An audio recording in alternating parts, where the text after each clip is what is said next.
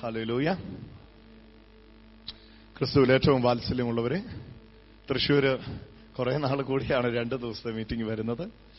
അപ്പം ഈ 2 ദിവസത്തെ യോഗവും നിങ്ങൾ പ്രയോജനപ്പെടുത്തുന്ന പക്ഷം അത് വലിയ അനുഗ്രഹത്തിന് തന്നെ കാരണമായി തീരും. ഇന്ന് നമുക്ക് വൈകുന്നേരം മീറ്റിംഗ് ഉണ്ട്. പക്ഷെ നാളെ നമുക്ക് ഒരു നേരമേ മീറ്റിംഗ് ഉള്ളൂ. നാളെ നമുക്ക് ഈ വലിയ ഹോൾ അവൈലബിൾ അല്ല. നാളെ നമുക്ക് ജവഹർ ബാലഭവനിലെ ഹോളാണ് അവൈലബിൾ ആയിട്ട്. ഇവിടെ തൊട്ടടുത്ത് ഈ മൂലയ്ക്കുള്ള ഹോൾ തന്നെയാണ് ജവഹർ ബാലഭവൻ ഹോൾ. ഇവിടുന്ന് കഷ്ടിച്ചൊരു 100 മീറ്റർ ഉള്ളൂ. അത് നാളെ നമുക്ക് ജവഹർ ബാലഭവൻ അല്ലേ, ആ ഹോളിലാണ് നമുക്ക് നാളെ മീറ്റിംഗ് നടക്കുന്നത്. ഇവിടെ മന്ത്രിമാരുടെ യോഗങ്ങൾ നടക്കുകയാണ്. അത്ഭുത മന്ത്രിയുടെ യോഗം അപ്പുറത്തും, ഇവിടെ മന്ത്രിമാരുടെ യോഗവും നടക്കും. ഞാൻ തിമോഥെയോസിന്റെ ലേഖനത്തിന്റെ 2-ാമത്തെ അധ്യായത്തിൽ നിന്ന് ഒരു വാക്യത്തിലെ ചെറിയൊരു ചിന്ത ഇന്ന് ഒത്തിരി സമയം എടുക്കുകയല്ല, കുറച്ച് സമയത്ത് ഒന്ന് വായിച്ചിട്ട് നമ്മൾ രോഗികൾക്ക് വേണ്ടി പ്രാർത്ഥിക്കാൻ ആഗ്രഹിക്കുക. ഒരുപാട് പേര് പലയിടങ്ങളിൽ നിന്നായിട്ട് രോഗസൗഖ്യ പ്രാർത്ഥനയ്ക്കായിട്ട് വന്നിട്ടുണ്ട്. എല്ലാവരും അറ്റൻഡ് ചെയ്യാൻ ഞാൻ സമയം എടുക്കുന്നതായിരിക്കും. ഹല്ലേലൂയ. ഉച്ചസ്വരത്തിൽ പറഞ്ഞേ ഹല്ലേലൂയ. ഒരിക്കൽ കൂടെ പറഞ്ഞേ ഹല്ലേലൂയ. യേശുവേ സ്തുതി, യേശുവേ ആരാധന. തിമോഥെയോസിന് എഴുതിയ 1-ാം ലേഖനത്തിന്റെ 2-ാമത്തെ അധ്യായത്തിന്റെ 4-ാമത്തെ വാക്യം എല്ലാവരും ഒന്ന് ദയവായി ശ്രദ്ധിക്കുക. തിമോഥെയോസിന് എഴുതിയ 1-ാം ലേഖനം, പൗലോസ് ശ്ലീഹ തിമോഥെയോസിന് എഴുതിയ 1-ാം ലേഖനത്തിന്റെ 2-ാമത്തെ അധ്യായത്തിന്റെ 4-ാമത്തെ വാക്യം എല്ലാവരും ശ്രദ്ധിക്കുക. അവൻ സകല മനുഷ്യരും രക്ഷ പ്രാപിപ്പാനും സത്യത്തിന്റെ പരിജ്ഞാനത്തിൽ എത്തുവാനും ഇച്ഛിക്കുന്നു. ഹല്ലേലൂയ. ദൈവത്തിന്റെ ഇച്ഛയാണ് ഇവിടെ വായിക്കുന്നത്. ദൈവത്തിന്റെ ഇച്ഛയാണ്. എന്താണ് ദൈവത്തിന്റെ സ്വപ്നം? ദൈവത്തിന്റെ സ്വപ്നം ഇതാണ്. ദൈവത്തിന്റെ ഇച്ഛ ഇതാണ്. ദൈവത്തിന്റെ ആഗ്രഹം ഇതാണ്. സകല മനുഷ്യരും രക്ഷ പ്രാപിപ്പാനും സത്യത്തിന്റെ പരിജ്ഞാനത്തിലെത്തുവാനും. ഇത് രണ്ടും ഒന്ന് എന്നോട് ചേർന്ന് കരമുയർത്തി എന്ന് പറഞ്ഞ്, സകല മനുഷ്യനും രക്ഷ പ്രാപിപ്പാനും, അടുത്തത് രക്ഷയുടെ പരിജ്ഞാനത്തിൽ, സത്യത്തിന്റെ പരിജ്ഞാനത്തിൽ എത്തുവാൻ. അപ്പൊ 2 കാര്യമാണ് അപ്പോസ്തലൻ ഇവിടെ പറയുന്നത്. ഒന്ന്, സകല മനുഷ്യരും രക്ഷ പ്രാപിക്കണം. 2, എല്ലാവരും സത്യത്തിന്റെ പരിജ്ഞാനത്തിൽ എത്തണം. സകല മനുഷ്യനും രക്ഷ പ്രാപിക്കണം. 1-ാമത്തേത്. 2, എല്ലാ മനുഷ്യനും സത്യത്തിന്റെ പരിജ്ഞാനത്തിൽ എത്തണം. ഹല്ലേലൂയ. അപ്പൊ ദൈവം ഇത് ഇച്ഛിക്കുന്നു എന്ന് പറഞ്ഞാൽ, ദൈവം ഇങ്ങനെ ആഗ്രഹിക്കുന്നു എന്ന് പറഞ്ഞാൽ, പരിമിതനായ ഒരു ദൈവമല്ല. എന്ന് പറഞ്ഞാൽ താൻ ആഗ്രഹിക്കുന്ന കാര്യം ചെയ്യാൻ കഴിയാത്ത പരിമിതനായ ഒരു ദൈവത്തെ അല്ല നാം സേവിക്കുന്നത്. ദൈവം ഇച്ഛിക്കുന്നു എന്ന് പറഞ്ഞാൽ അതങ്ങനെ സംഭവിച്ചു എന്നാണ് അർത്ഥം. എത്ര പേർക്ക് മനസ്സിലാകുന്നു ഞാൻ പറയുന്നത്? ദൈവം ഇച്ഛിക്കുന്നു എന്ന് പറഞ്ഞാൽ അതങ്ങനെ സംഭവിച്ചു എന്നാണ് അർത്ഥം. കാരണം ഈ ഇച്ഛിക്കുന്ന ദൈവം സർവശക്തനായ ദൈവമാണ്. തന്റെ ഇച്ഛ നടപ്പാക്കുന്നതിന് ആരുടെയും അനുവാദമില്ലാത്ത, തന്റെ ഇച്ഛ നടപ്പാക്കുന്നതിന് ആർക്കും തടസ്സം സൃഷ്ടിക്കാൻ കഴിയാത്ത സർവശക്തനായ, സർവവ്യാപിയായ, സർവജ്ഞാനിയായ ദൈവമാണ് നമ്മുടെ ദൈവം. അപ്പൊ ദൈവത്തിന്റെ ഹൃദയത്തിൽ മുഴുവൻ സകല മനുഷ്യരും രക്ഷ പ്രാപിക്കണമെന്നാണ്. കരമുയർത്തി ഒന്ന് പറഞ്ഞു, സകല മനുഷ്യനും രക്ഷ പ്രാപിക്കണമെന്ന്. അതുകൊണ്ടാണ് ഇതേ ലേഖനത്തിൽ തന്നെ തീത്തോസിന്റെ ലേഖനത്തിൽ വിശദീകരിക്കുമ്പോൾ ഇങ്ങനെ പറഞ്ഞത്, സകല മനുഷ്യർക്കും രക്ഷാകരമായ ദൈവകൃപ ഉദിച്ചുവല്ലോ. ഒന്ന് ചേർന്നത് പറഞ്ഞ്, സകല മനുഷ്യർക്ക് രക്ഷാകരമായ ദൈവകൃപ ഉദിച്ചുവല്ലോ. സകല മനുഷ്യർക്ക് രക്ഷാകരമായ ദൈവകൃപ ഉദിച്ചുവല്ലോ. അപ്പൊ സകല മനുഷ്യനും രക്ഷ പ്രാപിക്കണം. ഇതാണ് ദൈവത്തിന്റെ ആഗ്രഹം. ഈ ദൈവത്തിന്റെ ആഗ്രഹം വരുന്നിടം വരെ, ഈ ദൈവത്തിന്റെ ആഗ്രഹം, ഏത് ദൈവത്തിന്റെ ആഗ്രഹം? സകല മനുഷ്യരും രക്ഷ പ്രാപിക്കണമെന്നുള്ള ദൈവത്തിന്റെ ഈ ആഗ്രഹം നമ്മുടെ ഹൃദയത്തിൽ വരുന്നിടം വരെ നമ്മൾ ചിന്തിക്കും, കുറച്ചു പേരൊക്കെ രക്ഷ പ്രാപിക്കും, കുറച്ചു പേരൊക്കെ ശിക്ഷ പ്രാപിക്കും. ദൈവത്തിന്റെ ഈ ആഗ്രഹം, ദൈവത്തിന്റെ ആഗ്രഹം ഏതാണ്? ദൈവത്തിന്റെ ഇച്ഛ ഏതാണ്? സകല മനുഷ്യരും, ഒന്ന് കരമുയർത്തി പറഞ്ഞ്, സകല മനുഷ്യരും രക്ഷ പ്രാപിക്കണം.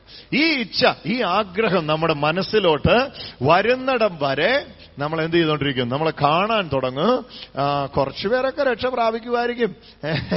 ഇടുക്കുവാതിലൂടെ അകത്ത് കിടക്കുന്നവര് ഭാഗ്യവാന്മാര്, കുറച്ചുപേരൊക്കെ രക്ഷ പ്രാപിക്കുമായിരിക്കും എന്ന് പറഞ്ഞാൽ, ഇപ്പൊ 1000 പേരുണ്ടെങ്കിൽ അതിനകത്ത് 100 പേരൊക്കെ രക്ഷ പ്രാപിക്കുമായിരിക്കും. പിന്നെ 900 പേര് ദൈവം ഇങ്ങനെ തന്തൂരി അടുപ്പിലിട്ട് തന്തൂരി ചിക്കൻ ചുടുന്നത് പോലെ ഇട്ട് ചുടും, ഇടയ്ക്ക് മറിച്ചു വെക്കും, പിന്നെ തിരിച്ചു വെക്കും, പിന്നെ ഇച്ചിരി എണ്ണ ഒഴിക്കും, പിന്നെയും തീ പിടിപ്പിക്കും. ഇങ്ങനെ നരകത്തിന്റെ വിറക് കൊള്ളിയായിട്ട് സ്ഥിരമായിട്ട് ഇങ്ങനെ നരകക്കോഴി കണ്ടിട്ടില്ല, ഇങ്ങനെ ഗ്രില്ലേ കിടന്ന് കോഴിയൊക്കെ കറങ്ങുന്ന, നമ്മളവിടെ കടകളിൽ ചെല്ലുമ്പോൾ അൽഫാമൊക്കെ ഉണ്ട്, അതിന് കോഴി കറങ്ങുന്ന പോലെ മനുഷ്യൻ ഇങ്ങനെ കോടി നിത്യയുഗങ്ങൾ ഇങ്ങനെ ദൈവം കറക്കും. അത് കണ്ടിട്ട് ദൈവം ഇപ്പുറത്ത് മാറിയുന്നുണ്ട്. ഹാവു, എനിക്ക് ആശ്വാസമായി. കറങ്ങട്ടെ പോരടാ, ഇച്ചിരൂടെ സ്പീഡിൽ കറങ്ങട്ടെ. ഇത് നമുക്ക് ചിന്ത വരും എപ്പോഴാണെന്നറിയോ? ദൈവത്തിന്റെ ഇച്ഛ മനസ്സിലാക്കുന്നില്ലെങ്കിൽ. അപ്പൊ കർത്താവിന്റെ ഹൃദയം നിങ്ങൾക്കുണ്ടെങ്കിൽ, യേശുവിന്റെ മനസ്സ് നമുക്കുണ്ടെങ്കിൽ, ആ യേശുവിന്റെ മനസ്സിലുള്ള ആഗ്രഹവും നമുക്കുണ്ടാകും. ഏതാ യേശുവിന്റെ മനസ്സിലുള്ള ആഗ്രഹം? സകല മനുഷ്യന് രക്ഷ പ്രാപിക്കണം. ചേർന്നൊന്ന് പറഞ്ഞ്, സകല മനുഷ്യന് രക്ഷ പ്രാപിക്കണം. ഒരാള് പോലും രക്ഷ പ്രാപിക്കാതിരിക്കരുത്. അപ്പൊ ആ സകല മനുഷ്യരും എന്ന് പറയുന്നതിന്റെ അകത്ത് ആരൊക്കെ ഉണ്ട്? ഒന്ന് ഞാൻ ഈ ലേഖനത്തിന്റെ ആദ്യം മുതൽ വായിക്കാം. 2 തിമോഥെയോസിന് എഴുതിയ, പൗലോസിലേക്ക് തിമോഥെയോസിന് എഴുതിയ 1 ലേഖനത്തിന്റെ 2 അധ്യായത്തിന്റെ 1 മുതലുള്ള വാക്യം. എന്നാൽ സകല മനുഷ്യർക്കും നാം സർവഭക്തിയോടും ഘനത്തോടും സാവധാനത്തോടും സ്വസ്ഥതയോടും കൂടെ ജീവനം കഴിക്കേണ്ടതിനും. കണ്ടോ, സകല മനുഷ്യർക്ക്. വിശുദ്ധന്മാരോട് പറയുകയാണ്, വിശുദ്ധന്മാരായ നമ്മൾ എന്ത് ചെയ്യണം? യേശുവിനെ തിരിച്ചറിഞ്ഞ് നമ്മളോട് പറയുകയാണ് നമ്മൾ എന്നാ ചെയ്യണം. അതാ വായിക്കുന്നത്. നിങ്ങൾ സകല മനുഷ്യർക്കും സർവഭക്തിയോടും ഘനത്തോടും സാവധാനത്തോടും സ്വസ്ഥതയോടുമുള്ള ജീവനം കഴിക്കേണ്ടതിന് എന്നാൽ സകല മനുഷ്യർക്കും നാം സർവഭക്തിയോടും ഘനത്തോടും കൂടെ സാവധാനമോടും സ്വസ്ഥതയും ജീവനം കഴിക്കണം. ഒന്നും മനസ്സിലാകുന്നില്ല അല്ലേ? നമുക്ക് POS ബൈബിളിലെ വാക്യം ഒന്ന് എടുത്തു. ചിലപ്പം കുറച്ചുകൂടെ ലളിതമായിരിക്കും മലയാളം. POS ബൈബിളിൽ നിന്ന് വായിക്കാമേ. അപ്പം നിങ്ങൾക്ക് ചിലപ്പോൾ അത് കുറച്ചുകൂടെ മനസ്സിലാക്കാൻ ഇടവരും. 2 ബൈബിൾ സൊസൈറ്റിയുടെ ബൈബിളിൽ ചില വാക്യങ്ങൾ ഭയങ്കര ബുദ്ധിമുട്ടായിരിക്കും മനസ്സിലാക്കാൻ. എന്നാൽ അത് കുറച്ചുകൂടെ ലളിതമായിട്ട് ഇവിടെ രേഖപ്പെടുത്തിയിട്ടുണ്ടാവും. എല്ലാവർക്കും ഇതാണ് എല്ലാവർക്കും വേണ്ടി അപേക്ഷകളും യാചനകളും മധ്യസ്ഥ പ്രാർത്ഥനകളും ഉപകാരസ്മരണയും അർപ്പിക്കണമെന്ന് ഞാൻ ആദ്യമേ ആഹ്വാനം ചെയ്യുന്നു. കുറച്ചുകൂടി ലളിതമായി അല്ലേ? എല്ലാവർക്കും വേണ്ടി അപേക്ഷയും യാചനകളും മധ്യസ്ഥ പ്രാർത്ഥനകളും ഉപകാരസ്മരണകളും അർപ്പിക്കണമെന്ന് ഞാൻ ആദ്യമേ ആഹ്വാനം ചെയ്യുന്നു. എന്നിട്ട് എല്ലാവരും ആരാണ്? എല്ലാ ഭക്തിയിലും വിശുദ്ധിയിലും ശാന്തവും സമാധാനപൂർവവുമായ ജീവിതം നയിക്കാൻ നമുക്കിടയാകത്തക്ക വിധം രാജാക്കന്മാർക്കും ഉന്നതസ്ഥാനീയർക്കും ഇപ്രകാരം സ്ഥാനിക്കും ഇപ്രകാരം തന്നെ ചെയ്യേണ്ടിയതാണ്. ഇത് ഉത്തമവും നമ്മുടെ രക്ഷകനായ ദൈവത്തിന് മുമ്പിൽ സ്വീകാര്യവുമത്രേ. എല്ലാവരും രക്ഷിക്കപ്പെടണമെന്നും സത്യം അറിയണമെന്നുമാണ് അവിടുന്ന് ആഗ്രഹിക്കുന്നത്. ഹല്ലേലൂയാ. അപ്പൊ ദൈവത്തിന്റെ പദ്ധതിയിൽ എല്ലാവരും ഉണ്ട്. അടുത്തിരിക്കുന്നവരോട് ചോദിച്ചു, നിങ്ങളുടെ ചിന്തയിൽ അത് എല്ലാവരും ഉണ്ടോ എന്ന് ചോദിച്ചു. ദൈവത്തിന്റെ പദ്ധതിയിൽ എല്ലാവരും ഉണ്ട്. ഹല്ലേലൂയ. ദൈവത്തിന്റെ പദ്ധതിയിൽ എല്ലാവരും ഉണ്ട്. നമ്മുടെ ഹൃദയത്തിൽ അതുണ്ടോ? ഉണ്ടെങ്കിലേ ദൈവത്തിന്റെ ഹൃദയം എന്ത് ചെയ്തിട്ടുള്ളൂ? നമ്മൾ മനസ്സിലായിട്ടുള്ളൂ. എന്റെ പദ്ധതിയിൽ നേരത്തെ എന്റെ പദ്ധതി എങ്ങനെയാന്ന് ചോദിച്ചാൽ 100 ആടുണ്ടെന്ന് ഇരിക്കട്ടെ. അപ്പൊ 100 ആടില് ഒരു 80 എണ്ണം അകത്ത് കയറിയ കഥ കടയ്ക്കാൻ ഞാൻ തയ്യാറാണ്. കുറച്ചു വർഷങ്ങൾക്ക് പുറയിലാണ് ഞാൻ പറഞ്ഞേനെ ഇടുക്കുവാതില. അപ്പം 100-നകത്ത് ദൈവത്തിന് 100 ആടുണ്ട്, സത്യമാണ്. പക്ഷെ 100-നകത്ത് ചിലപ്പോ ഒരു 20 അകത്ത് കയറുവടാ. എന്നാൽ 80 പുറത്ത് കിടക്കും. 20 അകത്ത് കയറുമ്പം കർത്താവ് വാതിലടയ്ക്കും. അതാണ് ഞാൻ ചിന്തിച്ചുകൊണ്ടിരുന്നത്. എന്നാൽ കാലം മുമ്പോട്ട് പോയപ്പം ദൈവത്തിന്റെ ഹൃദയം എനിക്ക് മനസ്സിലായി 99 അകത്തുള്ളപ്പോഴും കഥ കടക്കിയല്ല. ഹല്ലേലൂയാ. 99 അകത്തുള്ളപ്പോഴും കഥ കടക്കിയല്ല. അവസാനത്തെ ഒന്നിനെ അന്വേഷിച്ച് മരുഭൂമിയിൽ 99 വിട്ടേച്ച് ഇടയൻ ഓടുകയാണ്. ഇതാണ് ഇടയന്റെ ഹൃദയം. കരമടിച്ച യേശുവിന് ആരാധന കൊടുത്തേ. 98 ആകട്ടെ, 90 ആകട്ടെ, 60 ആകട്ടെ, 70 ആകട്ടെ, 80 ആകട്ടെ, 99 പോലും ദൈവത്തിന് സ്വീകാര്യമല്ല. അവസാനത്തെ ആ ഒന്നും കൂടെ ദൈവത്തിൻ്റെതാണ്. ദൈവത്തിൻ്റെതിനെ നേടാതെ ദൈവം അവസാനിപ്പിക്കുകയില്ല പരിപാടി. ഇതാ യേശുവിന്റെ ഹൃദയം, ഇതാ യേശുവിന്റെ മനസ്സ്.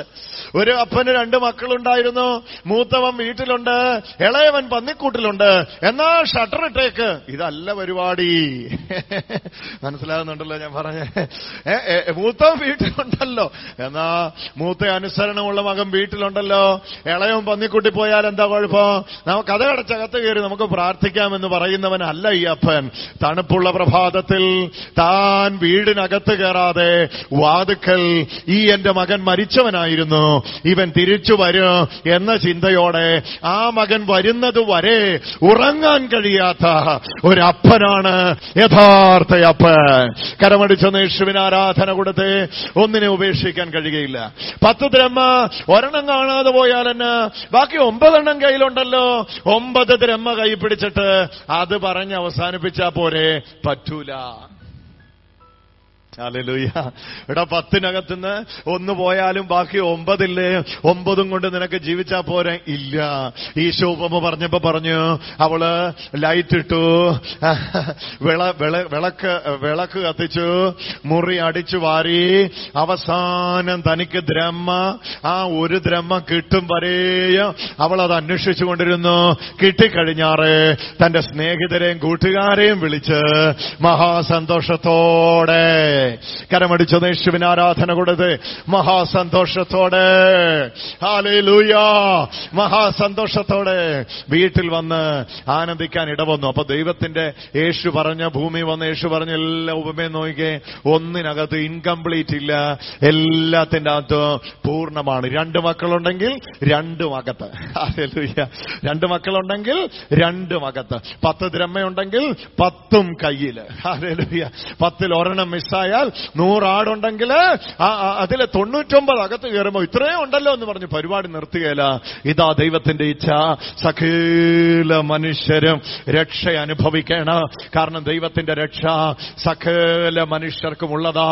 രക്ഷയെന്നല്ല, ഈ ദൈവം എന്നാ തരുന്നെങ്കിലും അതെല്ലാവർക്കും ഉള്ളതാണ്.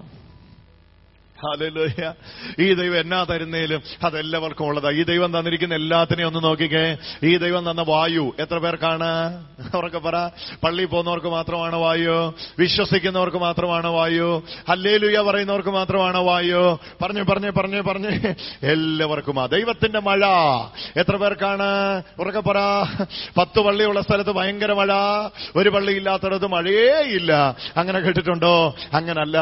ദുഷ്ടന്റെ മേലും നീതിമാന്റെ മേല് സൂര്യനെ ഉദിപ്പിക്കുകയും മഴയെ പെയ്യുകയും ചെയ്യുന്നതാണ് നിങ്ങളുടെ സ്വർഗസ്ഥനായ പിതാവ്. ഹല്ലേലൂയ. കരമടിച്ച് യേശുവിന് ആരാധന കൊടുത്തു. അപ്പൊ ഈ ദൈവത്തിന്റെ ഹൃദയത്തിൽ എല്ലാവരുമുണ്ട്. ഈ ദൈവത്തിന്റെ മനസ്സിൽ എല്ലാവരുമുണ്ട്. വിശ്വസിക്കുന്ന നിങ്ങളുമുണ്ട്, അവിശ്വസിക്കുന്നവരുമുണ്ട്. ഈശ്വര വിശ്വാസിയുണ്ട്, നിരീശ്വരവാദിയുണ്ട്. ഈ ദൈവത്തെ തള്ളി പറഞ്ഞവനും ഈ ദൈവത്തിന് പ്രിയനാണ്. ഈ ദൈവത്തെ ഉപേക്ഷിച്ചവനും ഈ ദൈവത്തിന് പ്രിയനാണ്. നിങ്ങൾ വിട്ടേച്ചു പോയാൽ നിങ്ങളെ ദൈവം വിട്ടേച്ചു പോകും. ഇതാ മതത്തിന്റെ ചിന്ത. മതം എന്താ ചെയ്യുന്നതെന്നറിയോ? മതം എന്താ ചെയ്യുന്നത്? ദൈവം എല്ലാവർക്കും കൊടുക്കുന്നതിനെ മതം എന്ത് ചെയ്യും? കുപ്പിയിലാക്കിയിട്ട് പറയും, ഞങ്ങളുടെ കയ്യിലേ ഉള്ളൂ, ഞങ്ങളുടെ അടുത്ത് വന്നാൽ നിങ്ങൾക്ക് തരാം. ദൈവം എല്ലാവർക്കും വെള്ളം കൊടുത്തിരിക്കുക. എന്നാൽ മതത്തിന്റെ ആൾക്കാർ എല്ലാവർക്കും വെള്ളം ഉണ്ടെന്നുള്ളത് കാണിക്കാതെ അവരെന്ത് ചെയ്യും? അവരുടെ കുപ്പികളിലാക്കി ഓരോരോ ബ്രാൻഡ് ലേബൽ ഒട്ടിക്കും. ഇത് കുഞ്ഞച്ചന്റെ സഭ, ഇത് മാത്തുക്കുട്ടിയുടെ സഭ, ഇവിടെ വരുന്നവർക്ക് രക്ഷ, ഇത് ബേബിക്കുട്ടിയുടെ സഭ, ഇത് ഫുൾ ഗോസ്പല്, ഇത് ഹാഫ് ഗോസ്പല്, ഇത് കംപ്ലീറ്റ് ഗോസ്പല്. ഓരോരോ ബാനറുകൾ ഒട്ടിച്ച് ഓരോരുത്തരത്ത് വെള്ളം തന്നിട്ട് പറയും, ഞങ്ങളുടെ കൈ മാത്രമേ വെള്ളമുള്ളൂ. പക്ഷെ യേശു പറയുന്നു, ദാഹിക്കുന്നവനെല്ലാം എന്റെ അടുക്ക വരട്ടെ, എന്നിൽ വിശ്വസിക്കുന്നവന്റെ ഉള്ളിൽ നിന്ന് തിരുവെഴുത്ത് പറയുന്ന പോലെ ജീവജലത്തിന്റെ നദികൾ ഒഴുകും. ഹല്ലേലൂയ. അപ്പൊ ദൈവത്തിന്റെ ഹൃദയത്തിലെ ആഗ്രഹം മുഴുവൻ ഇതാണ്. എന്താണ്? സകല മനുഷ്യനും രക്ഷ പ്രാപിക്കണം. അതില്ല എങ്കിൽ ദൈവത്തിന്റെ പുത്രൻ ഒരു പരാജയമായി മാറി. സകല മനുഷ്യരും രക്ഷപ്പെട്ടില്ല എങ്കിൽ യേശുവിനെ ലോകരക്ഷകനെന്ന് വിളിക്കാൻ പറ്റുമോ? ലോകത്തിലുള്ള ചിലരെയൊക്കെ രക്ഷിച്ചവൻ എന്നേ വിളിക്കാൻ പറ്റുള്ളൂ. രോഗരക്ഷകനാകണമെങ്കിൽ ഈ ലോകത്തിലുള്ള മുഴുവൻ പേരെയും അവൻ രക്ഷിച്ചിരിക്കണം. അപ്പൊ അതുകൊണ്ടാ തീത്തോസ് പറയുന്നു സകല മനുഷ്യർക്കും. അതുകൊണ്ടാ തിമത്തിയോസ് പറയുന്നു നിങ്ങൾ സകല മനുഷ്യർക്കും വേണ്ടി എന്ത് ചെയ്യണം? എല്ലാവർക്കും വേണ്ടി അപേക്ഷ യാചനകളാലും മധ്യസ്ഥ പ്രാർത്ഥനകളാലും മധ്യസ്ഥ പ്രാർത്ഥന നടത്തണം. ഹല്ലേലൂയ. മധ്യസ്ഥ പ്രാർത്ഥന നടത്തണമെന്ന് ഇതേ വാക്യത്തിലാണ് മധ്യസ്ഥൻ യേശു, ഇതേ അധ്യായത്തിലാണ് മധ്യസ്ഥൻ യേശു മാത്രമുള്ളത് എന്നുള്ള പ്രയോഗം. പക്ഷെ ഇവിടെ തൊട്ട് മേളിൽ തന്നെ പറഞ്ഞിരിക്കുക, നിങ്ങൾ എന്ത് ചെയ്യണം? നിങ്ങൾ മധ്യസ്ഥ പ്രാർത്ഥന നടത്തണം. എല്ലാവർക്കും വേണ്ടി അപേക്ഷകളും യാചനകളും മധ്യസ്ഥ പ്രാർത്ഥനകളും ഉപകാരസ്മരണകളും അർപ്പിക്കണമെന്ന്. വലിയ പവർഫുൾ ആയിട്ടുള്ള 4 ചിന്തകളാണ്. എല്ലാവർക്കും വേണ്ടി ഉറക്കെ പറഞ്ഞു, എല്ലാവർക്കും വേണ്ടി. വിശ്വസിക്കുന്നവർക്ക് വേണ്ടിയല്ല, എല്ലാവർക്കും വേണ്ടി. എല്ലാവർക്കും അതൊന്ന് പറഞ്ഞേ, വായി തുറന്ന് പറഞ്ഞേ, എല്ലാരും പറഞ്ഞേ എല്ലാവർക്കും വേണ്ടിയെന്ന് ഉറക്കെ പറ. എല്ലാവർക്കും വേണ്ടി അപേക്ഷകള്, യാചനകള്, മധ്യസ്ഥ പ്രാർത്ഥനകള്, പിന്നെ എന്ത് ചെയ്യണം? ഉപകാരസ്മരണ നിങ്ങൾ എന്ത് ചെയ്യണം? അർപ്പിക്കണമെന്ന് ഞാൻ ആദ്യമേ ആഹ്വാനം ചെയ്യുന്നു. തിമത്തിയോസിനെ, ധന്യനായ പൗലോസ്ലീഹ നിജപുത്രനായ തിമത്തിയോസിനെ പ്രബോധിപ്പിക്കുമ്പോൾ പറയുക, തിമത്തിയോസെ, നീ അർപ്പിക്കുന്നതൊക്കെ ചിലർക്ക് വേണ്ടി ആയിട്ട് എക്സ്ക്ലൂസീവ് ആക്കല്ലേ, ഹല്ലേലൂയ, ഇൻക്ലൂസീവ് ആക്കണേ. ഹല്ലേലൂയ. നീ ചിലർക്ക് വേണ്ടിയായിട്ട് അർപ്പിക്കല്ലേ, നീ അർപ്പിക്കുന്നത് എല്ലാവർക്കും വേണ്ടി ആയിരിക്കണം. അപേക്ഷകളും യാചനകളും മധ്യസ്ഥ പ്രാർത്ഥനകളും ഉപകാരസ്മരണകളും അർപ്പിക്കണമെന്ന്. ആർക്കു വേണ്ടി? എല്ലാവർക്കും വേണ്ടി ഞാൻ ആദ്യമേ തന്നെ നിനക്ക് ആഹ്വാനം ചെയ്യുന്നു. അടുത്തത്, എല്ലാ ഭക്തിയിലും വിശുദ്ധിയിലും ശാന്തവും സമാധാനപൂർവമായ ജീവിതം നയിക്കാൻ നമുക്കിടയാകത്തക്ക വിധം രാജാക്കന്മാർക്കും ഉന്നത സ്ഥാനീയർക്കും ഇപ്രകാരം തന്നെ ചെയ്യേണ്ടതാണ്. Hallelujah, hallelujah. അവർ പറയാ, നിങ്ങളുടെ ജീവിതം അവർക്ക് മുമ്പിൽ മാതൃകയായിരിക്കണം. ആർക്ക്? രാജാക്കന്മാർക്കും ഉന്നത സ്ഥാനീയർക്കും വേണ്ടി നിങ്ങൾ എന്ത് ചെയ്യണം? അപേക്ഷിക്കണം. രാജാക്കന്മാർക്ക് ഈ സുവിശേഷം കൊള്ളത്തില്ലെന്ന് നിങ്ങളുടെ മനസ്സിൽ തോന്നിയ ചില പാവങ്ങളൊക്കെ ഇത് ചിലപ്പോൾ വിശ്വസിക്കുമായിരിക്കും. രാജാക്കന്മാരെ പോലെ ഉള്ളവർക്കൊന്നും ഈ സുവിശേഷം പറ്റത്തില്ലായിരിക്കും. അയ്യോ, അങ്ങനൊന്നുമല്ല. ഹല്ലേലൂയ. ഡൊമീഷ്യന്റെ കാലഘട്ടത്തില്, ടൈറ്റസിന്റെ കാലഘട്ടത്തില്, വെസ്പേസിയന്റെ കാലഘട്ടത്തില്, നീറോയുടെ കാലഘട്ടത്തില്, സീസർമാരായ റോമൻ ചക്രവർത്തികന്മാരുടെ കാലഘട്ടത്തിൽ അത്രേ ആദിമസഭ പ്രാണഭയത്തിൽ നേർച്ചക്കോഴികളെ പോലെ കൊല്ലപ്പെട്ട് മരണപ്പെട്ട് ജീവത്യാഗം ചെയ്ത് രക്തസാക്ഷികളായി രക്തരൂക്ഷിതമായി ഹല്ലേലൂയ അവരുടെ ചോരപ്പുഴയായി ഒഴുകിയപ്പോ ദൈവം കാലഘട്ടത്തിൽ കോൺസ്റ്റന്റൈൻ എന്ന് പറയുന്ന രാജാവിനെ ഈ സുവിശേഷത്താൽ രക്ഷിച്ച് ക്രിസ്ത്യാനിത്വത്തിന് ഒരു വലിയ വഴി തുറന്നു. ഹല്ലേലൂയ. റോമ രാജാവായിരുന്ന കിങ് കുസ്തന്തിനോസ് എന്ന് മലയാളത്തിൽ പറയുന്ന കിങ് കോൺസ്റ്റന്റൈനെ ദൈവം മാനസാന്തരത്തിലേക്ക് നയിച്ചു. കിങ് കോൺസ്റ്റന്റൈന്റെ അമ്മ ഒരു വിശ്വാസിയായിരുന്നു. എന്നാൽ കിങ് കോൺസ്റ്റന്റൈന്റെ പുറകിലുള്ള മുഴുവൻ രാജാക്കന്മാരും വലിയ ഉപദ്രവികളായിരുന്നപ്പോൾ കിങ് കോൺസ്റ്റന്റൈനെ ദൈവം സ്വപ്നത്തിൽ അവനെ ദർശനം കാണിച്ച് ആ രാജാവിനെ ദൈവത്തിന്റെ പദ്ധതിയിലേക്ക് തിരിച്ചു. അതാ ഇവിടെ വായിക്കുന്നത്. നിങ്ങൾ പ്രാർത്ഥിക്കുമ്പോ ആർക്കൊക്കെ വേണ്ടി പ്രാർത്ഥിക്കണം? രാജാക്കന്മാർക്ക്, ഉന്നത സ്ഥാനീയർക്ക്, അവർക്ക് വേണ്ടി എല്ലാം പ്രാർത്ഥിക്കണം. കാരണം ഈ സുവിശേഷം പാവങ്ങൾക്ക് വേണ്ടി മാത്രമുള്ളതല്ല. ഈ സുവിശേഷം കൊണ്ടേ സമ്പന്നനും രക്ഷയുള്ളൂ, എല്ലാവർക്കും രക്ഷ. അപ്പൊ ദൈവത്തിന്റെ ഹൃദയമില്ലാതെ എല്ലാവരും അകത്ത് കയറുകയല്ല. എല്ലാവരും എന്ന് കേൾക്കുമ്പോൾ അസ്വസ്ഥമാകുന്നു. അന്നേരം ഓർത്തോണം, എന്ത് വന്നിട്ടില്ല? കർത്താവിന്റെ ഹൃദയം വന്നിട്ടില്ല. കർത്താവിന്റെ ഹൃദയം വന്നാൽ നമുക്ക് മനസ്സിലാകും 99 അകത്തുള്ളപ്പോഴോ ഒരെണ്ണത്തിന്റെ പുറകെ പോകും. അതാ കർത്താവിന്റെ ഹൃദയം. ഒന്ന് പറഞ്ഞേ ഹല്ലേലൂയ. അപ്പൻ ഉറങ്ങാൻ കഴിയുന്നില്ല. എന്താ കാര്യം? മൂത്ത മകൻ അനുസരിക്കുന്നവൻ അകത്തില്ലേ? അങ്ങേക്ക് ഉറങ്ങിക്കൂടെ? അങ്ങ് എന്തിനാണ് ഈ മഞ്ഞ് കഴിയുന്ന ഈ 0ക്ക് താഴെ തണുപ്പ് വരുന്ന ഐസ് ഉറയുന്ന ദിവസങ്ങളിൽ എന്തിനാണ് അങ്ങ് ഉറങ്ങാതെ വാതുക്കൽ കാത്തിരിക്കുന്നത് ചോദിച്ചാൽ, എന്റെ മൂത്ത മകൻ അനുസരിക്കുന്നവനായി എന്നോടൊപ്പം വീട്ടിലുണ്ട് എങ്കിലും എന്റെ ഒരു മകൻ പുറത്തു കിടക്കുമ്പോൾ എനിക്ക് ഉറങ്ങാൻ കഴിയുകയില്ല. അവനും വീടിനകത്തേക്ക് തിരിച്ചു വരണം. ഇതാണ് പിതാവിന്റെ ഹൃദയം. ഈ ഹൃദയം മനസ്സിലാക്കാതെ നമ്മൾ ചിന്തിച്ചാൽ നമ്മൾ പറയും, ചിലരെ ദൈവം നരകത്തിന്റെ വറകൊള്ളിയാക്കി വെച്ചിരിക്കുക, ചിലരെ ദൈവം നശിപ്പിക്കാൻ ഉദ്ദേശിക്കുക. അടി നിന്നെ ദൈവം കത്തിക്കാൻ വെച്ചിരിക്കുക. അടി എന്നെ ദൈവം വിളക്കായും നിന്നെ ദൈവം കത്തിക്കാനും വെച്ചിരിക്കുക. നീ നരകത്തിന്റെ വിറവുള്ളിയാടി എന്ന് പറയാൻ തുടങ്ങും. പക്ഷേ ഇത് നമ്മൾ കാണുമ്പോഴുണ്ടല്ലോ, ദൈവം ലോകത്തിന്റെ ലംഘനങ്ങളെ കണക്കിടാതെ ദൈവം യേശുക്രിസ്തുവിൽ മുഴുവൻ ലോകത്തെയും തന്നോട് നിരപ്പിച്ചു എന്ന സദ്വർത്തമാനം നമ്മുടെ ഹൃദയത്തിൽ ആളിക്കത്തിയിട്ട് കർത്താവിന്റെ ഹൃദയം നമ്മൾ സ്വീകരിക്കുമെന്ന് നമുക്ക് മനസ്സിലാകും.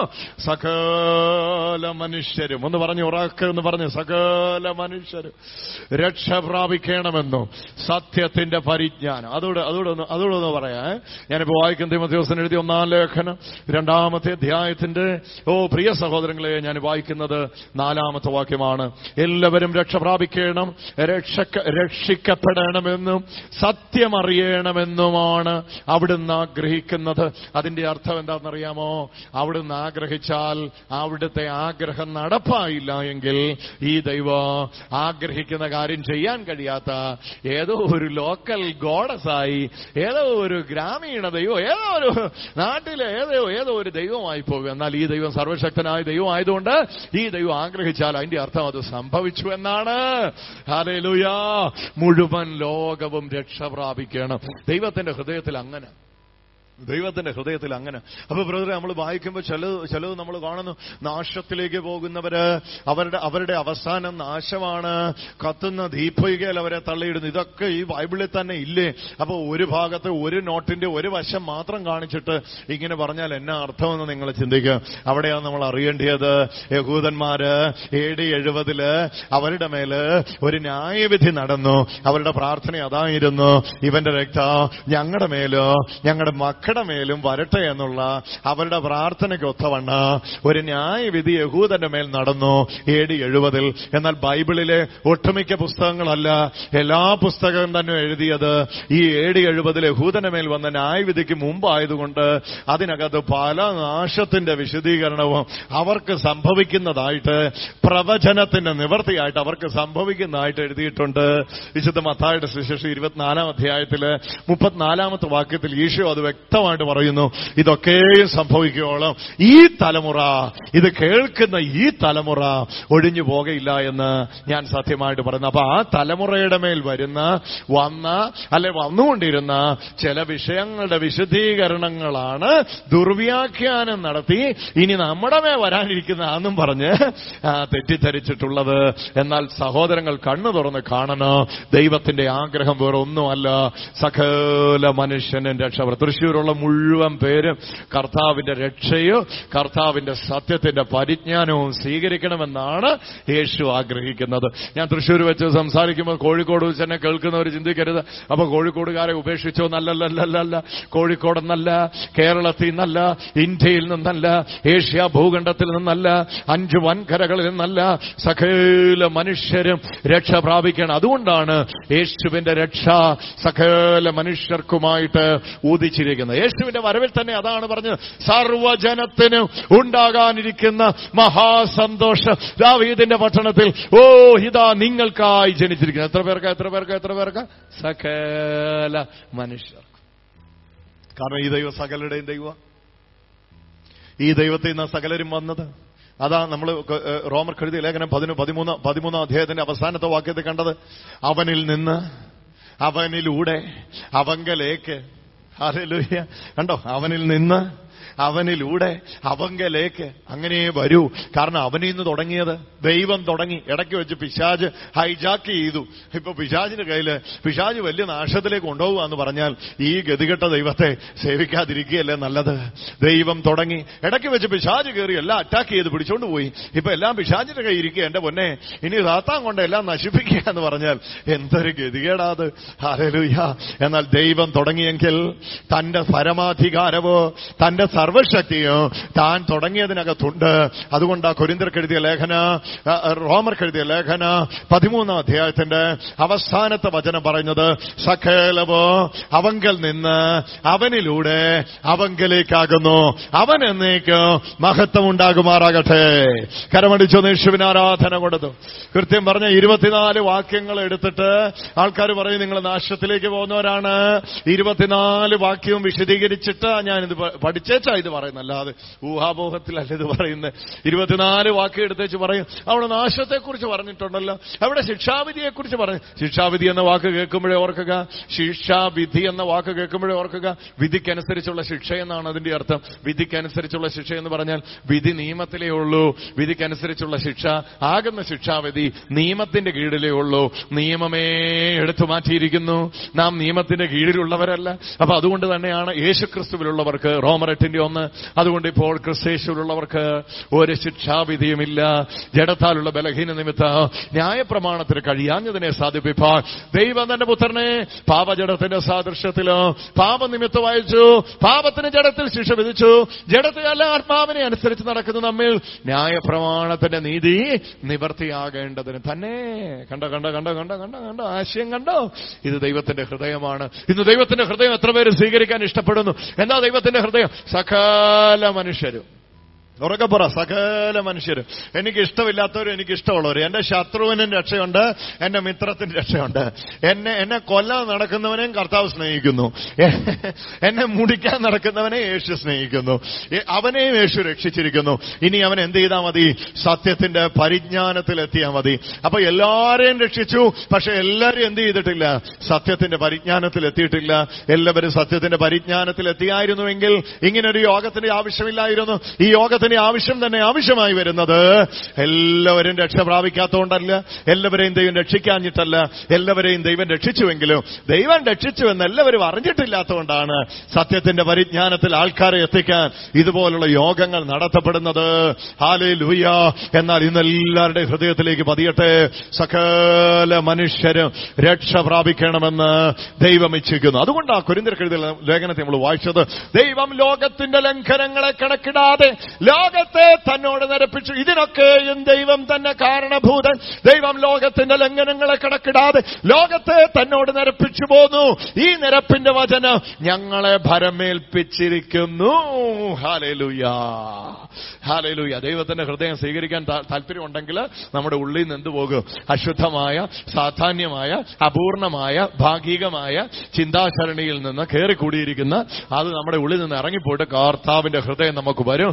സകല മനുഷ്യര്, ഒന്ന് ചേർന്ന് പറഞ്ഞു, സകല മനുഷ്യർ. രാജാക്കന്മാര്, ഉന്നതസ്ഥാനീയര്, ദാസന്മാര്, യവനന്മാര്, ഗ്രീക്കുകാര്, യവനന്മാര്, യഹൂദന്മാര്, ആണ് പെണ്ണ്, സകലരെയും ക്രിസ്തുവിൽ ഒരുവൻ മരിച്ച എല്ലാവരും മരിച്ചു, ഒരുവൻ ഉയർത്ത എല്ലാവരെയും ഉയർപ്പിച്ചു എല്ലാവരും സത്യത്തിന്റെ പരിജ്ഞാനത്തിൽ എത്തിയിട്ടില്ല. ഞാൻ അതിക്രമത്തിലും പാപത്തിലും മരിച്ചവനാണെന്ന് ഞാൻ അറിയും മുമ്പേ എന്നെ ഉയർപ്പിച്ചിരുന്നു. ഇതാണ് ദൈവം തന്റെ സ്നേഹത്തിൽ ചെയ്തത്. അതാണ് നമ്മൾ വചനത്തിൽ വായിക്കുന്നത്. കരുണാസമ്പന്നനായ ദൈവമോ നമ്മെ സ്നേഹിച്ച മഹാസ്നേഹം നിമിത്തം അതിക്രമത്തിലും പാപത്തിലും മരിച്ചവരായിരുന്ന നമ്മെ ഉയർപ്പിച്ചു. ഇത് കേൾക്കുമ്പോഴത്തേക്ക് ഇന്ന് യേശുവിന്റെ ഹൃദയം നമുക്ക് സ്വീകരിക്കാം.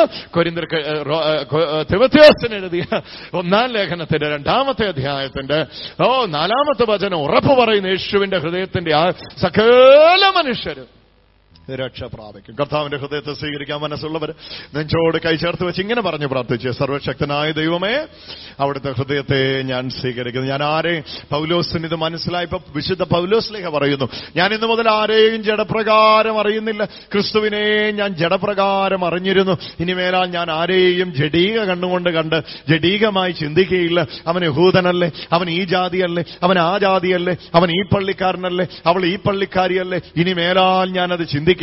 കാരണം എനിക്കൊരു വലിയ സത്യം മനസ്സിലായി എന്ന് പൗലോസ്ലീഹ പറയുന്നു. ഒരുവൻ മരിച്ചു, എല്ലാവരും മരിച്ചു. ഹല്ലേലൂയ.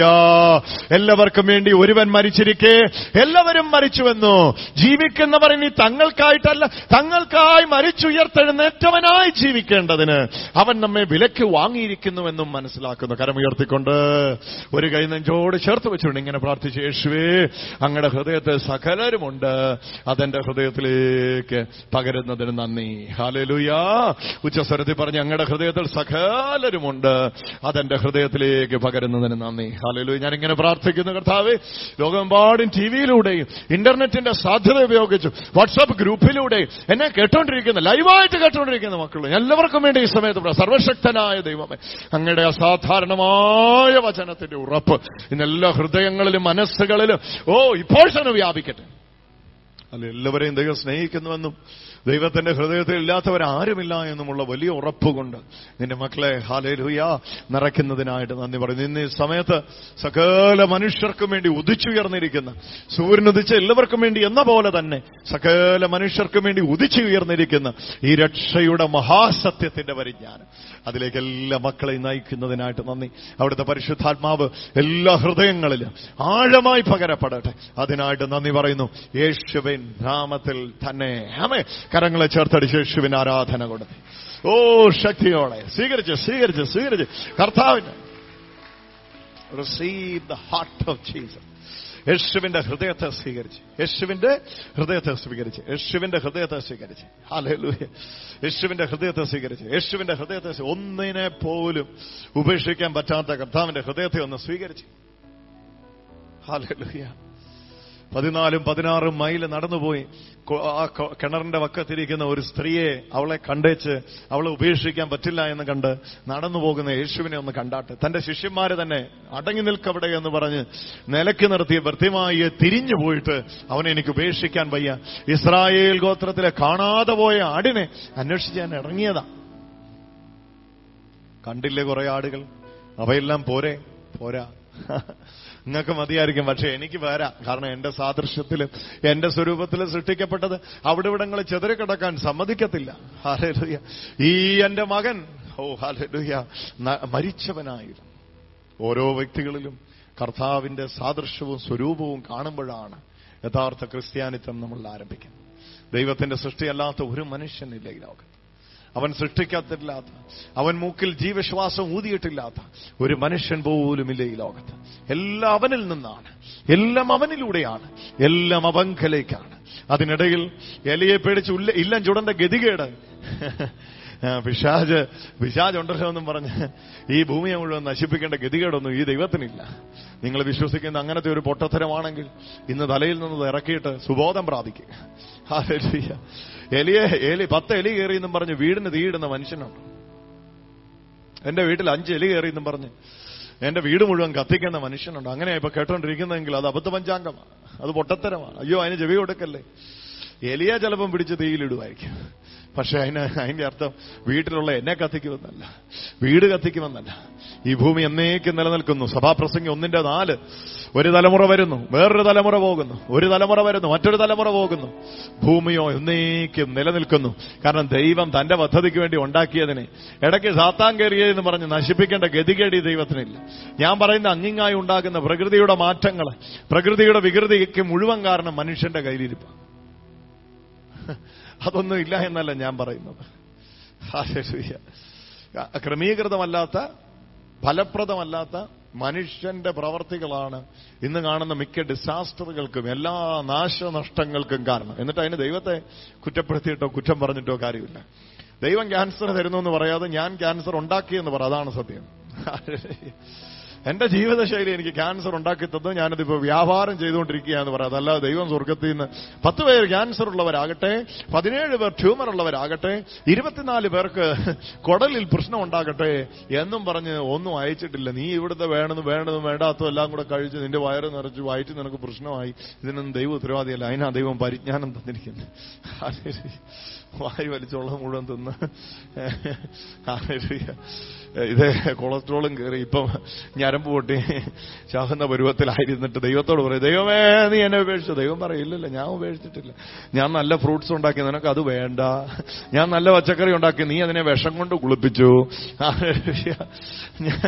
ഞാൻ നല്ലത് മുഴുവൻ ഉണ്ടാക്കി, നീ അതിനെ വിഷത്തിൽ മുക്കി. എന്നിട്ട് നീ വിഷത്തിൽ മുക്കി നീ കഴിച്ചിട്ട് നീ എന്നെ കുറ്റം പറയുകയാണ്. ദൈവമേ എന്റെ അലർജി. എന്നിട്ട് ഞാൻ ഇറങ്ങി വന്ന് നിന്നെ സൗഖ്യമാക്കും. അപ്പോഴേ നിനക്ക് മനസ്സിലായില്ല ഞാൻ അത്ര ദയാലുവാണ്. ഞാൻ പരിജ്ഞാനം തന്നു. ഞാൻ നിന്നോട് ചീര വെച്ചപ്പോ പറഞ്ഞു, എന്റെ ചീര കൊണ്ട് നിനക്ക് ഒരു ദോഷം ഉണ്ടാകുകയില്ല. നീ അതിന്റെ മേളിൽ കൊണ്ടുവന്ന് വിഷമടിച്ചു. എന്നിട്ട് വിവരമുള്ള ഒരൊറ്റ പ്രാണി പോലും അതിന്റെ അടുക്ക പോകാറില്ല. ഇത്രയും ബുദ്ധിശാലിയായ മനുഷ്യ, നീ അതിന്റെ അടുക്ക പോകുന്നില്ല. ഇതാ ദൈവം ചോദിക്കുന്നത്. മുന്തിരി വെക്കുന്ന സ്ഥലത്ത് ഈച്ച പോവുകയല്ല, കാരണം ഈച്ചയ്ക്ക് ആത്മഹത്യ ചെയ്യാൻ ഇഷ്ടമില്ലാത്തതുകൊണ്ട്. ഈച്ച ചോദിക്കുന്ന, വെറുതെ പോയിട്ട് ഞാൻ എന്തിനാ എന്റെ ജീവിതത്തിന് ഒരു റിസ്ക് എടുക്കുന്നത്? എന്നാൽ മനുഷ്യൻ പോയിട്ട് പറയും, എല്ലാ റിസ്ക്കും ഇങ്ങോട്ട് പോരട്ടെ, 2 കിലോയും 3 കിലോയും മേടിച്ചുകൊണ്ട് പോവുകയാണ്. കണ്ടോ, മിണ്ടാപ്രാണിയായ അതിന് ദൈവം പരിജ്ഞാനം കൊടുത്തു, അതാ വഴിക്ക് പോകുന്നില്ല. എന്നാൽ ബുദ്ധിരാക്ഷസനായ മനുഷ്യൻ വിഷം അടിച്ചു, അവൻ തന്നെ കഴിച്ചു, അവന് തന്നെ അസുഖം വരുത്തി, അവൻ തന്നെ നശിക്കുന്നു, അവൻ തന്നെ വീഴുന്നു, അവന്റെ വാഴ്ചയ്ക്ക് അവൻ തന്നെ കാരണമായി തീരണം. അതാണ് വചനം പറയും, സൃഷ്ടി ദൈവപുത്രന്മാരുടെ വെളിപ്പാടിന് ആകാംക്ഷയോടെ കാത്തിരിക്കുന്നു. സൃഷ്ടി ദ്രവത്വത്തിന്റെ ദാസ്യത്തിൽ നിന്നുള്ള വിടുതലും ദൈവമക്കളുടെ തേജസ്സാകുന്ന സ്വാതന്ത്ര്യവും പ്രാപിക്കുമെന്ന ആശയോടെ മായയ്ക്ക് കീഴ്പ്പെട്ടിരിക്കുന്നു. മനഃപൂർവ്വമായിട്ടല്ല, കീഴ്പ്പെടുത്തിയവന്റെ കൽപ്പനയാലെ അത്രേ സർവസൃഷ്ടിയും ഇന്നുവരെയും ഈറ്റുനോവോടെ കാത്തിരിക്കുന്നു. എന്തിനാ? ദൈവപുത്രന്മാരുടെ വെളിപ്പാടിനെ ആകാംക്ഷയോടെ സൃഷ്ടി കാത്തിരിക്കുക. നല്ല പച്ചക്കറി കഴിക്കാനും, നല്ല ഭക്ഷണം കഴിക്കാനും, നല്ല വെള്ളം കുടിക്കാനും. എല്ലാം നശിപ്പിച്ചു കളഞ്ഞു. ഇനി എല്ലാം തിരിച്ചെടുക്കേണ്ടത് ദൈവമല്ല, ദൈവത്തിന്റെ ഹൃദയം മനസ്സിലാക്കിയ മനുഷ്യരാണ്. ഹല്ലേലൂയ, യേശുവേ സ്തുതി. ഹല്ലേലൂയ. എന്നിട്ട് ഇതിന്റെ എല്ലാം പുറകിൽ ദൈവമാണ്. ജലബോംബുകളായിട്ട് ജലം ശേഖരിച്ചു വെച്ചു. എന്നിട്ട് അശാസ്ത്രീയമായ തരത്തിൽ അതിനോട് ഇടപെട്ടു. എന്നിട്ട് വെള്ളം കുടിച്ചപ്പോ പറയുകയാണ്, അയ്യോ ദൈവം എനിക്കിതാ നാശമായി. ദൈവം വെച്ചിരിക്കുന്ന സകല അതിർത്തികളെയും ഭേദിച്ച് അകത്ത് കയറി. എന്നിട്ട് പ്രകൃതി തിരിച്ചടിച്ച പറയാം, അയ്യോ ദൈവം ഞങ്ങളോട് ഇങ്ങനെ ചെയ്തു. ദൈവം എന്തൊരു പ്രതികാരകൻ! ദൈവം പ്രതികാരകനായതല്ല, ദൈവത്തെ പ്രതികാരകനാക്കി വേറെ രൂപത്തിൽ വ്യാഖ്യാനിച്ച് അന്നും എന്നും ഈ ദൈവം സ്നേഹമാണ്. കാരണം ദൈവം സ്നേഹം തന്നെ. കരമുയർത്തി പറ, ദൈവം സ്നേഹം തന്നെ. ഹല്ലേലൂയ. ഉച്ചസ്വരത്തിൽ പറ, ഹല്ലേലൂയ. എന്റെ സ്വരങ്ങളെ കർത്താവിന്റെ ഹൃദയം പ്രാപിക്കും. കർത്താവിന്റെ ഹൃദയം പ്രാപിച്ചില്ലെങ്കിലുണ്ടല്ലോ, തൃശ്ശൂരോട്ട് പോകുമ്പോ, കുന്നംകുളത്തോട്ട് പോകുമ്പോ, ചാലക്കുടിയിലോട്ട് പോകുമ്പോ മൊത്തം നോക്കി വെച്ചാൽ നമ്മൾ പറയും, അയ്യോ ഞാൻ മാത്രം നല്ലത്, ഇവറ്റകളെല്ലാം നശിക്കാൻ പോവുകയാണ്. ഇതായിരുന്നു യെശയ്യാവിന്റെ പ്രശ്നം. യെശയ്യാവ് എഴുതി തുടങ്ങിയപ്പോ പറഞ്ഞു, അവര് ശരിയല്ല, ഇവര് ശരിയല്ല, അയ്യോ ആ ജനം നാശത്തിലേക്ക് പോകുന്നു, ഈ ജനം നാശത്തിലേക്ക് പോകുന്നു, അയ്യോ ഇവരെ ദൈവം കത്തിക്കാൻ വെച്ചേക്കുക, ഇവരുടെ മേൽ ന്യായവിധി വരുന്നു, അവരെ ദൈവം ചുട്ടാൻ വെച്ചിരിക്കുകയാണ് എന്നെല്ലാം പറഞ്ഞിട്ട് യെശയ്യാവ് കുറച്ചു കഴിഞ്ഞപ്പോ തന്നിലേക്ക് നോക്കിയിട്ട് പറഞ്ഞു, അയ്യോ ഞാൻ ശുദ്ധിയില്ലാത്ത അധരമുള്ള ഒരു മനുഷ്യൻ. ദൈവത്തിന്റെ ഒരു കൊടിലിൽ തീക്കനലുമായി ദൈവം ഇറങ്ങി വന്നു. അവന്റെ നാവിനെ വെച്ച് അതിന്റെ നാവിനെ ശുദ്ധീകരിച്ച് അധരം കിട്ടിയപ്പോ, ഓ ദൈവമേ നിന്റെ ദയ ഈ മനുഷ്യരോട് മുഴുവനുണ്ടല്ലോ എന്ന് പറയാൻ തുടങ്ങി. ഹല്ലേലൂയ. അപ്പൊ ഇത് മനസ്സിലാക്കണമെങ്കിൽ ദൈവത്തിന്റെ ഹൃദയം സമുദ്രം വെള്ളം കൊണ്ട് നിറയുന്ന പോലെ ഭൂമി ദൈവത്തിന്റെ മഹത്വം കൊണ്ട് നിറയും. അതാ നമ്മ കാണേണ്ട ദർശനം അതാണ്. ഹല്ലേലൂയ. സമുദ്രം എങ്ങനെ വെള്ളം കൊണ്ട് നിറഞ്ഞിരിക്കും, ഇതുപോലെ ദൈവമഹത്വം കൊണ്ട് എന്റെ ദേശം നിറഞ്ഞിരിക്കുന്നു. ഹല്ലേലൂയ. ഒരു ഭാരം ഉണ്ടാകണം മനസ്സിൽ. ദൈവമേ രക്ഷ, എല്ലാരെയും അങ്ങ് രക്ഷിച്ചിട്ടും എല്ലാരും ഈ രക്ഷയുടെ അറിവിൽ എത്തിയിട്ടില്ല. ഈ ഗുഡ് ന്യൂസ് എനിക്ക് അവരോട്, നിന്നെ രക്ഷിച്ചത് ആടാ എന്ന് പറയുന്നതാ സുവിശേഷം. നീ എന്റെ വള്ളി വന്ന നിന്നെ രക്ഷിക്കുമെന്ന് പറയുന്നതല്ല സുവിശേഷം. നിന്നെ കർത്താവ് രക്ഷിച്ചു, അതുകൊണ്ട് വാ നമുക്ക് ഒരുമിച്ച് കൂട്ടായ്മ ആചരിക്കാം. അതുകൊണ്ട് വാ നമുക്ക് ഒരുമിച്ച് ദൈവത്തെ സ്തുതിക്കാം. ഇവിടെ ആരാധന ഉയരേണ്ടത്. നമുക്ക് ഒരുമിച്ച് കരങ്ങളെ ഉയർത്തി യേശുവിന് ആരാധന കൊടുക്കാം. സർവശക്തനായ ദൈവം, അസാധ്യതകളില്ലാത്ത ദൈവത്തിന്റെ പുത്ര, യേശുവേ നാഥ. ഉറച്ചു വിളിച്ച് പറ, യേശുവേ നാഥ. അധികാരമുള്ള ദൈവത്തിന്റെ പുത്ര, അസാധ്യതകളില്ലാത്ത ദൈവത്തിന്റെ പുത്ര, മരിച്ചവരുടെ ഇടയിൽ നിന്ന് ഉയർത്തെഴുന്നേറ്റവനെ ഞങ്ങളങ്ങേക്ക് ആരാധന കരയില്ല. നമുക്കൊരുമിച്ച് എഴുന്നേറ്റ് നിന്നുകൊണ്ട് വേണമെങ്കിലൊന്ന് പ്രാർത്ഥിക്കാം. ഇതൊന്നും ചെയ്തിടാത്തവൻ തിന്മയാകെ മായിച്ചു യേശു, പാപമെല്ലാം ക്ഷമിക്കുന്നവൻ, പുതുജീവനെന്നിൽ പകരുന്നവൻ, പാപമെല്ലാം ക്ഷമിച്ചു അവൻ, പുതുജീവനെന്നിൽ പകരുന്നവൻ. രണ്ട് കരങ്ങൾ ഉയർത്തി ശക്തിയോടെ യേശു, യേശു, യേശു, യേശുവായും വലിയവൻ യേശു യേശു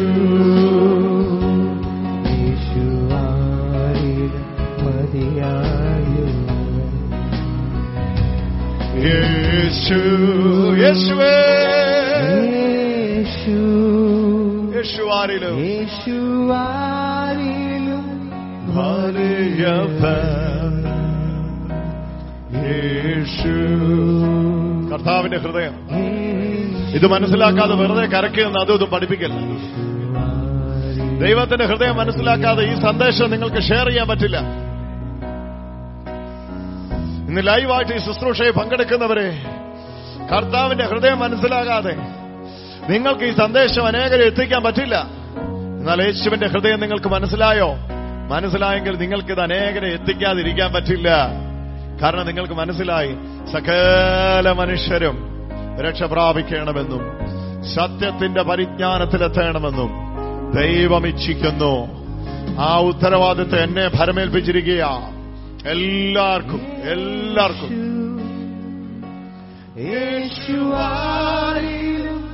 വലിയവൻ യേശു യേശു യേശുവാരിലും മതിയായവൻ യേശു യേശു യേശുവേ സൗഖ്യങ്ങൾ വ്യാപിക്കുന്നു. യേശു യേശു യേശുവാരിലും ശബ്ദം ഉയർത്തേ. യേശു യേശുവാരിലും വലിയവൻ യേശു യേശു യേശുവാരിലും മതിയായവൻ. എന്റെ പിതാവേ, അങ്ങാരിലും വലിയ ശാന്തമായ കരങ്ങളെ ഉയർത്തി യേശുവിന്റെ ഹൃദയം നമുക്കൊന്ന് സ്വീകരിക്കാം.